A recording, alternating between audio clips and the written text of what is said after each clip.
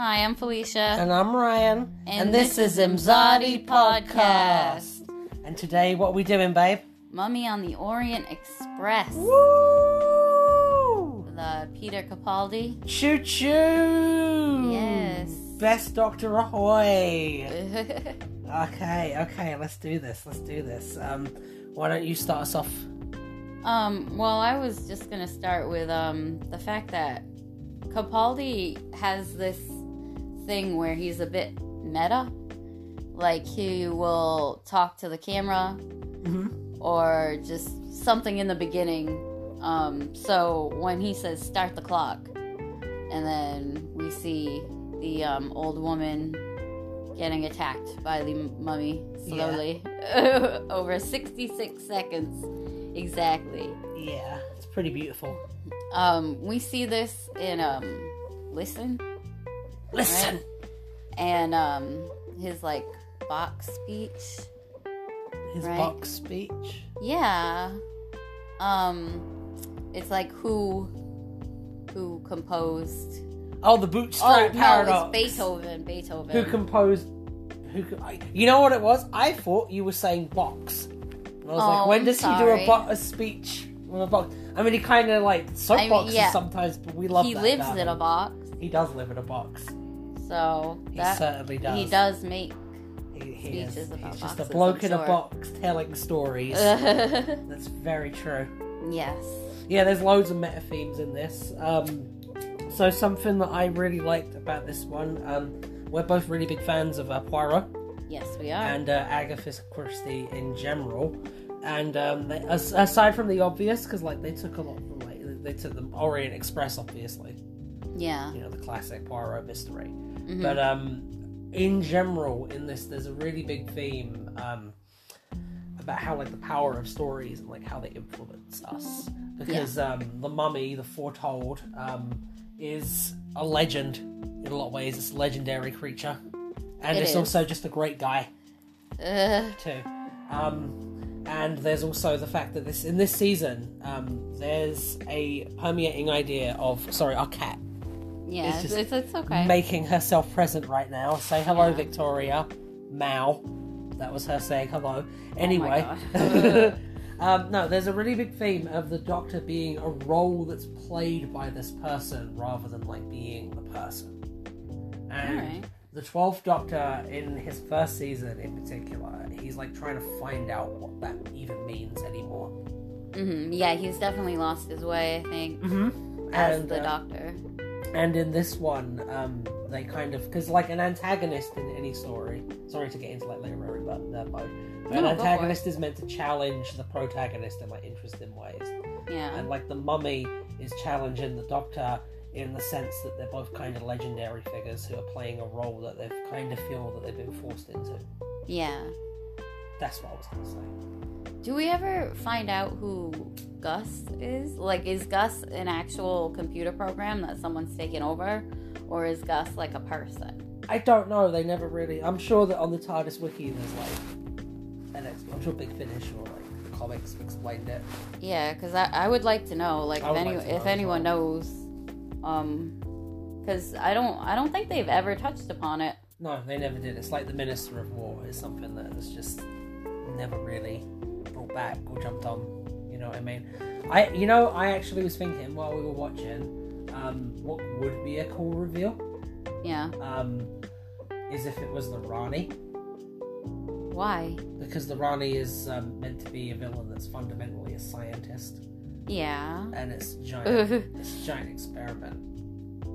Like, it's a giant thing that's being done over and over and over again to achieve the result of, like, understanding the foretold and being able to harness and reverse engineer its abilities. And it just, like, if I was writing a Rani story, that's the kind of thing that I would do. Yeah. It's like, because the Rani isn't the master, they're not trying to, like, conquer, they just want to understand more. They're searching for knowledge. Mm-hmm. So, I don't know. That was just something that occurred to me, though. Okay. So, yeah, maybe Gus is the Rani. Maybe. Yeah, I know. I mean, if you take out a few letters and you add a few letters... Oh my god. Then it does spell master. So yeah, that's obviously true. a bit of a wrench in my theory. That's canon. That is canon. So another thing, another positive would be the visuals in this episode, and everyone's outfits very much on point. I love how classy and warm everything feels. This episode is fucking gorgeous. It's got very old Who vibes, and we have a lot of references to Tom Baker as well, because there's a point where Peter Capaldi actually talks to himself in Tom Baker's voice. And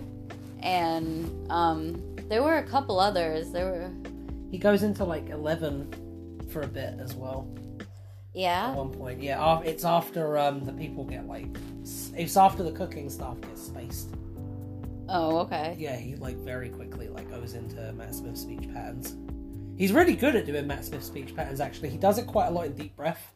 Yeah, it seems like he's good at impressions in general. He is. He's really good at like taking little touches of the previous actors to play the Doctor's performance, and just like really seamlessly inserting it into his performance, where it doesn't feel like an impression.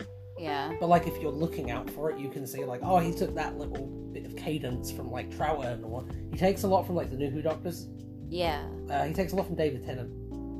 We saw a lot of David Tennant in his performance. We saw a lot of Malcolm Tucker in there as well. Yeah, we did. He went full Tucker at one point. Yeah, he really did. He was in Turbo. It's just like he forgets a lot that these are just normal people who don't see death every day.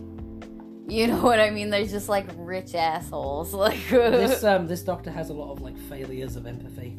Oh yeah, for sure. I think this episode is a major turning point in that, though. Yeah?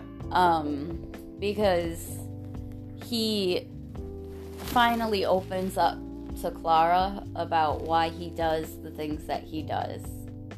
And she finally has, like, that understanding. And with that, it kind of opens him up.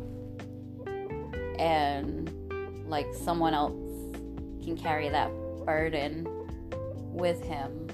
I don't know if that's making sense. It is. I'm sorry. I agree. Yeah, your face is distant. Yeah. So. I just have that face, though. That's just my face. I don't know. What did you want to add? It's the one I regenerated into this time. I guess I wanted to say the lesson that Clara takes. I agree with everything you said. I wanted to add on to that as well, though. That she kind of learns the wrong lessons in a few ways from this when she, like, sits down. Oh yeah, because if you watch the next episode, the lessons she seems to take is when he's talking about how like sometimes the choices you have to make morally are like bad, but they're the only choices you have, and you have to choose. Yeah. Because the only way for evil to like succeed is for good people to not do anything. Yeah. You have to act, even if it's like a horrible, ugly thing. What she took from that is that it's like cool and morally ambiguous and stuff. Do that. I don't know. I don't know if I agree with that. I think so, because if you watch the next episode where she's like acting as the Doctor, those are the lessons she seems to take from this. It's like it's not that you have to make that choice for everyone to live. It's that you're making the calculation that these people's like states mentally aren't worth it if you're weighing that against keeping them alive. That's the wrong lesson that she learns from this, I feel. I think in the episode that you're talking about, the boneless episode, Flatline, yeah. I think that it's just the Doctor doesn't like to see his own reflection. That's also part of it, yeah. Well, we're gonna review that at some point, by the way. Because his whole struggle is, am I a good man? You know what I mean? And I don't know. I feel like this episode is a real turning point in him becoming that good man. Mm-hmm. Because then you're talking about the next episode. So in that next episode, he kind of realizes what he does wrong through Clara. When do you think he does become the good man? When do you think he finally like achieves that self-realization? I think probably at the end of the next episode. I think you were saying it before that these kind of feel like companion pieces. I think we should do a review of that next episode. Is it when he steps out of the TARDIS and he's like, I'm sending you back to your own dimension? Yeah, it's that whole speech beforehand. You know, he was just like, you know, I've tried to reach out, I've tried to do this and that and this, and, you know, like, I don't think you guys care. And tying it back to the meta themes that you brought up before. Mm-hmm. You're a fucking genius, by the way. Hey. It all goes in together, because what does he say then? He says, you are monsters. That is the role you seem determined to play. Yes. And so it seems that I must play mine. Mm-hmm. And that goes right into like what we were saying before about all this stuff. This is such a good run. It like takes a while to like get it, but once you get into this one, like once you've rewatched it a couple of times, it's honestly like the best run of Doctor Who, maybe. Yeah. Maybe either this one or like the third Doctor's run. I think for me, like the best runs in Doctor Who. To add to my point before, the fact that he's willing to sacrifice people and had Clara lie for him, and I understand there was reasons behind it, but like he I think this is like his darkest moment. I think like so. This is the furthest he's gone, the coldest he's been, and I think it was because he felt like he had nothing more to lose because Clara was leaving. I think so too. And for her to stay, it's like, well, I can keep working on myself now. Like I have something. I think that's like a big step in his character development. You just blew my fucking mind, bro. Yeah? Yeah, that's really good. Fuck. I never even thought about that.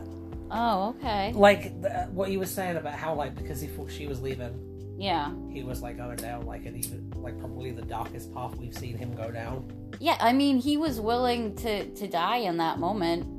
If he didn't figure it out, he was, like, 2 seconds away from getting touched by that mummy. I'm sorry, you just completely, like... Oh, man. Yeah, like it's like his darkest moment almost, and this is, I think, a turning point for him. All right. Quoted the thick of it again. Okay. It's his darkest moment so far. He crosses over that. If this is like his threshold that we see in this one, yeah, there's a couple of moments in the season after this where he like leaps and bounds over this threshold. Oh yeah, I know. Well, I mean that's because Clara is dead. Like there's a difference there. It's a complete difference there. That's another thing we need to do. Oh yeah. At some point, we need to do the end of season 9. Mm-hmm. All right, here's a hot take for you to get pissed about, maybe. Heaven Sent. Everyone agrees that one's amazing, right? Yeah. We'll talk about that one because we got some stuff to say about that one. We have a very interesting interpretation of that one, I think. Mm-hmm. Hellbent is amazing. Hellbent is like spectacular. It's fucking heartbreaking. It's incredible. Mm-hmm. And I'm sorry that it couldn't be a load of dudes in robes talking for 45 minutes. I'm sorry that your Gallifrey runaround was taken from you. Yeah. At the expense of character development. Mm-hmm. Anyway. Yeah, back to, I'm sorry, but with 12, it's, like, hard because it's almost, like, one whole thing. Yeah. Like his arc, so it's hard not to veer into other episodes. Yeah, next point. Mm-hmm. So I think it's also interesting that we have another, soldier theme. Yes, it is. Because the mummy, dun dun dun, turns out to be a soldier. And the only thing you have to say is, I surrender, we surrender, whatever you want to say, I guess. I don't know. But that deactivates him. What is that little thing? Like, what is his little heart? So it's just like a transmitter? It was a mixture. It was all of the technology that was powering the mummy. Like the little heart thing was all of it. Yeah, I know. It was like a mixture of like a teleporter, like a reality phase transmogrify thingy. Like it was a whole bunch of crazy stuff. Like it was like TARDIS tier technology. I know, because there's so many intricacies. Because it went from like physical disability to mental disability. Mm-hmm. And I mean, one is obviously easier than the other to spot. Like, I mean, the old lady went first, obviously. To humans. Yeah, I guess. I mean, there would just be there would have to be some element of telepathy there. So is someone on the train? Okay, so is one of the scientists one of the people? I have a theory that just popped into my head thinking about this from like a soldier point of view. Mm-hmm. Like PTSD, right? Yes. Okay, here's the thing. It's meant to be like a warrior, right? And it's got all of this technology. So we can assume that the people that made this would be just as advanced in terms of how they conduct warfare as the technology. Yeah. Okay, so what if it targeting the physically disabled first, and then going in for the psychological things is a tactical decision, because it knows that going after the obviously disabled people aren't with the psychological problems aren't going to assume that it's going to come after him for one thing, so they're going to be off their guard, and secondly, they're going to be panicking, and their psychological problems are going to become more manifest because of that. So if it's a soldier and its job is to slowly kill off everyone in its vicinity, then doing it that way is the most effective way, pragmatically, to do it. What if he ran out of people? Like, what if he found someone with, like, a mental fortitude? You know what I mean? No, that's the order that it goes. Eventually it would just kill everyone. Oh. Yeah. Okay. Because it just seemed like it needed a reason. No, that was just the order in which you get killed. Oh, is determined by that, yeah. So hot take, another thing, I do not think that he saved everyone on that train. I think he saved everyone in that car. Yeah, I think everyone in that little room, yeah. Mm-hmm. I think it's possible he could have saved Hang on, I'm doing some thinking. Wait, 1 second. Yeah, he could have. He would have saved everyone on the train, and the reason why is because in the time that he had between the explosion and there, for him to get enough people, for that teleporter to be powerful enough to get everyone in that car to the TARDIS and away. Yeah. Because that's where he went. He got everyone into the TARDIS. No, I know that. It would have also had the range to cover the entire train. Mm-hmm. So he probably actually did manage to save everyone. See, what I was thinking is that it would lock onto him. So, I mean, obviously, you got two hands. The engineer has been the closest to him this whole time. He grabs the engineer and Clara. They go to the TARDIS. I don't think so. Because, like, why wouldn't they have... well, because, like, I'm just thinking, why wouldn't they have that scene at the end, like, Maisie saying, oh, thank you, or... You know what I'm saying? They only had the engineer. Because they wanted to be ambiguous about it. I don't know. I wish because they wanted people like us to theorize about it and have like opinions on it. They wanted it to be like open-ended, and I like the fact that it was open-ended because at the end of the day, the whole point of this run of Doctor Who is examining the Doctor's moral ambiguity. Yeah.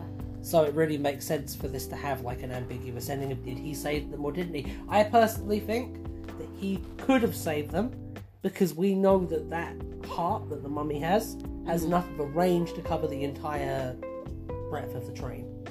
Yeah. So it's not too big, and we know it's like exceedingly fucking powerful because of how like ancient and advanced it is. And as we know, the ancient alien races in Doctor Who are all like incredibly powerful. Yeah. And if it came from one of them, it probably came from the Osirans.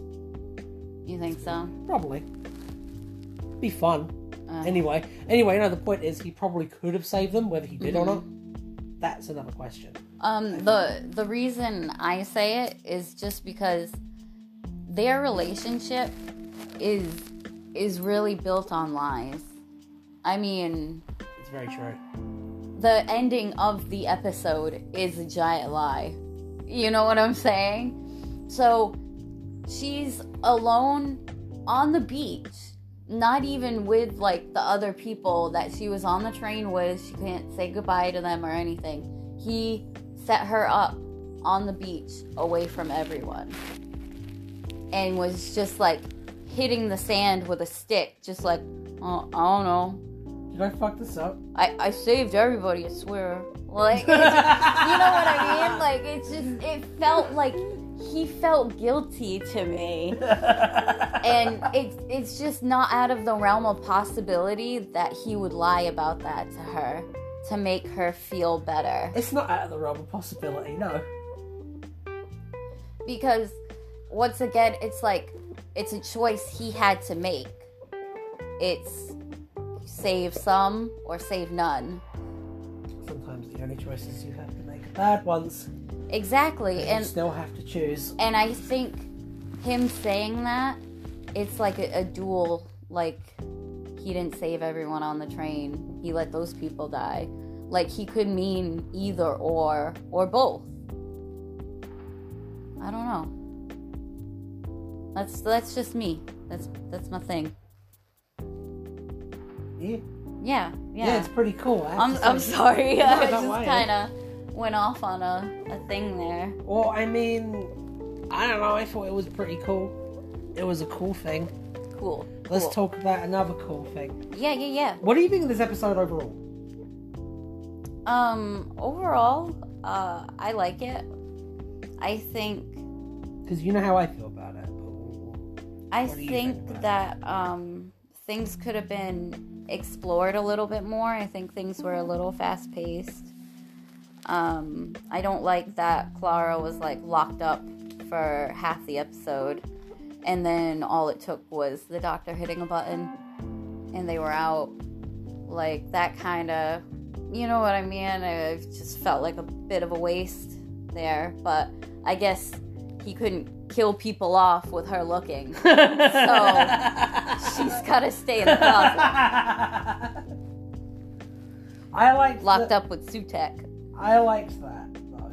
I liked her being, like, locked in there. Because I feel like her being locked in there was the only way we were going to get her, like, really, really thinking about the decision that she was going to make.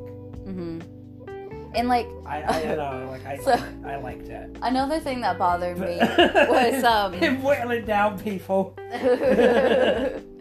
Another thing that bothered me was, when Maisie was walking down the hallway past Clara, she's got the shoe in her hand and the heel is face up, right? You already know that she's gonna bash something.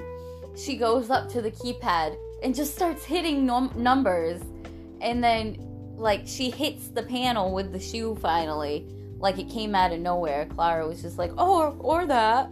Just like, you couldn't tell that she was gonna fuck something up. Like, with her walking with purpose with a heel. Like, can I give you my interpretation of that scene? Because I have thoughts about it. Oh, yeah, sure. Absolutely. So, I think that she's walking in, like, a trauma-induced daze in that. Oh, yeah, obviously. Check this. Obviously, right? Yeah, she can't hear Clara. She's dissociating. I'm going to talk about it from her perspective, and then I'm going to talk about it from Clara's perspective. Okay. Because I think the scene actually does make sense. Okay, here's the deal, okay? Alrighty. From her perspective, she's walking through there in a trauma-induced daze, and when Clara's, like, talking to her, at the point just before she puts the shoe down and starts doing the tapping, yeah, she kind of gets snapped out of the daze, and she starts trying to act with a semblance of normalcy.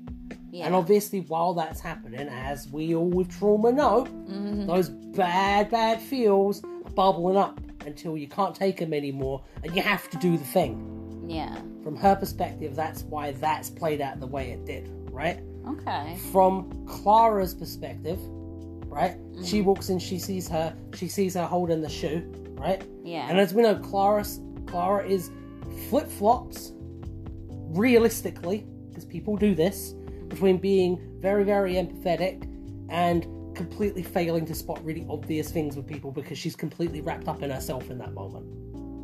Yeah. Okay? So here's the deal. She sees her holding the shoe. She doesn't think, she's going in a fucking trauma trance. She thinks, she's scared. She's probably holding that for self-defense. Yeah, maybe. So she's not. I got you. She's not like prepared for her to pick up the shoe and like smash it. Mm-hmm. Like, because that's not congruent to what she's expecting Maisie to do in that moment. Yeah, I got you. Especially because like she's an experienced companion of the Doctor, and she sees a lot of people reacting in the self-defense way, and not as many people like in the deep trauma way. Because a lot of times with her and 12's adventures, they don't stick around long enough for that. Or they're in, like, hyper-dangerous, fast-paced situations where there's no time for that. Yeah. Like... Well, usually the Doctor is just leaving and she's just like, oh no, like, I gotta get left here. Yeah, I gotta get on the TARDIS. Because he's Dr. Rick! Don't want to end up like Susan. That was crazy when he was the Doctor and, like, there were all the Rick and Morty memes. Like, I see it. Especially in his first season. Yeah, obviously. The crazy hair. The crazy hair. And the alcoholism. Oh my god. So, yeah. I love this one. Yeah, I like this one as well. It's as close to a 10 out of 10 as I get. I think it's one of his best episodes. I think it's one of the best episodes of Doctor Who, period. I think it's a really good episode to start people on with Peter Capaldi. You think so? Yeah, because I think that... So, you would argue against it being it because, like, it's really intimately intertwined with, like, the Doctor-companion relationship and where it's at in that moment.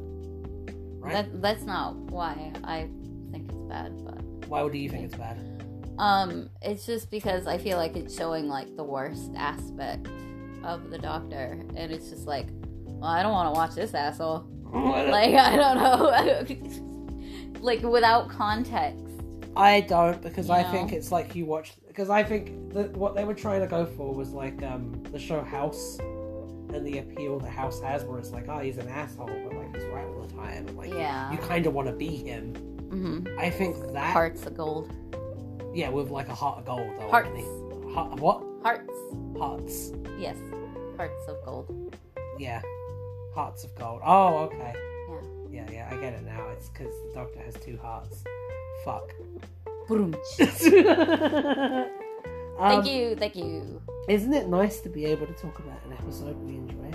Yeah, I know. This is like a nice palate cleanser it's after Flux. I know, that's why we didn't make any content for a while. We're probably not going to do a review of Eve of the Daleks. Yeah, well, I think we're done doing reviews of Jodie. I think our next review, we're going to be doing some Old Who. Mm-hmm. So, look forward to that. Follow us on... we might do her regeneration episode. Oh, yeah. We might do that Maybe. Maybe. Depending on who she regenerates into, we would like to hear who you guys think. I think it's going to be Lydia West. Yeah? Yeah, I think that's the most likely. I mean, you know, the thing is, though, like, you never know. Apart from, like, when because I kind of guessed it would be Peter Capaldi. But that's a story for another time. Oh my god. Because it's gonna be Sylvester McCoy. That would be amazing. I'm here for it. That would be amazing. You know what would be really amazing? What? If it was William Hartnell. That would be amazing, though, wouldn't it? Oh my god. Do you have any other thoughts? No. I know. I feel like this is a good place to wrap up. I know. Summation. Peter Capaldi's amazing in this episode.